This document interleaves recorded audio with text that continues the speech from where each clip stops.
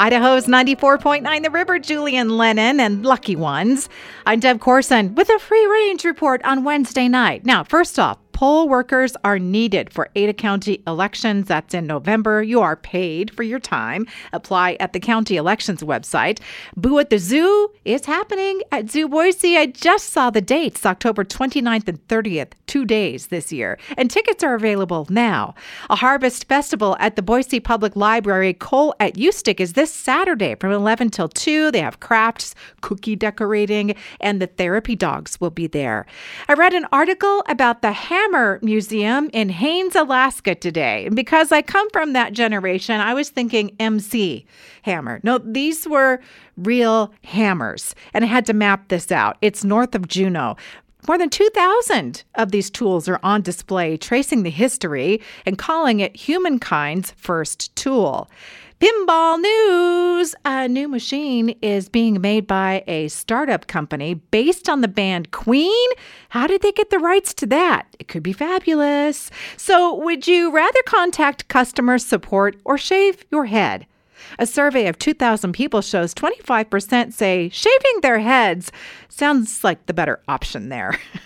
First thing that I learned on Twitter today, there's now a purple M&M. Mars Company says purple was designed to represent acceptance and inclusivity. Recipe that caused me to stop scrolling: cheesy chorizo and corn muffins. Oh, this is a great idea. And there's a new Oreo cookie. Did you see it? The Snickerdoodle, which is already a cookie. So I think this might be the first time Oreo has made a cookie about a cookie. The Snickerdoodle is available next month.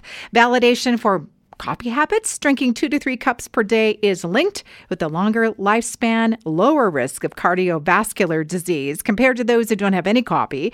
This research looked at hundreds of studies, and there's even benefit if you are sipping the decaf. And one of my favorite Instagram series right now, go ahead, check out the hashtag Raccoon Girl Fall Vibes. So this is the time of year when we cozy up, we eat trash food, and we'll climb a tree and growl if someone tries to get too close.